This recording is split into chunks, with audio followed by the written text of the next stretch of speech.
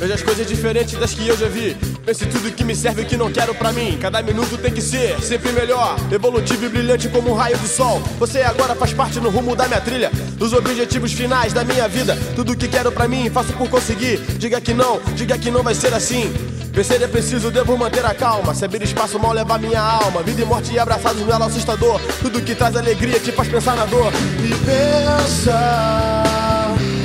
em viver em paz não é o mesmo que fazer se não tentar.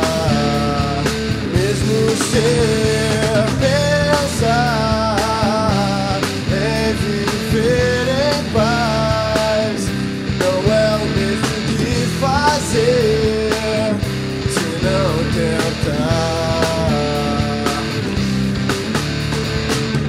Não quero ser a lenda imortal do nada. Quero fazer por onde, de enraizar minhas palavras. Joguei fora todo o ódio que não quero mais. Já cansei de destruir a minha paz.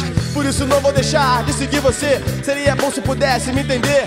Pois se eu te der o mundo azul pra sonhar e brincar, viajar e ver o sol chegar, todo medo será só uma porta fechada. E você sabe que não pode tocá-la. Então seja o que precisar de ser, veja as coisas que precisar de ver.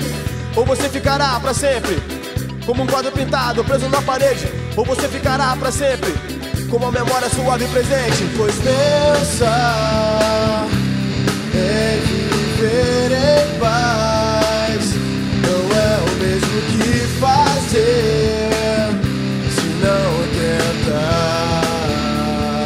Mesmo ser pensar em viver em paz não é o mesmo que fazer se não tentar. Mesmo ser. Você jogou pedras, negou minha tristeza. Em cima delas me ergui, montei minha fortaleza. Pode cuspir sua inveja, porco safado. Graças a Deus, eu sou um cara iluminado. Eu lembro daqueles dias inícios, no meu estado do espírito. Tudo que acelerava, os batimentos cardíacos. Eu sou quem vai fazer você gargalhar, pode crer. Não venho nada te provar, e ainda sei do que é melhor pra mim. Juro que não queria que isso fosse assim. Mas se você achar que pode, então lembra que se pode.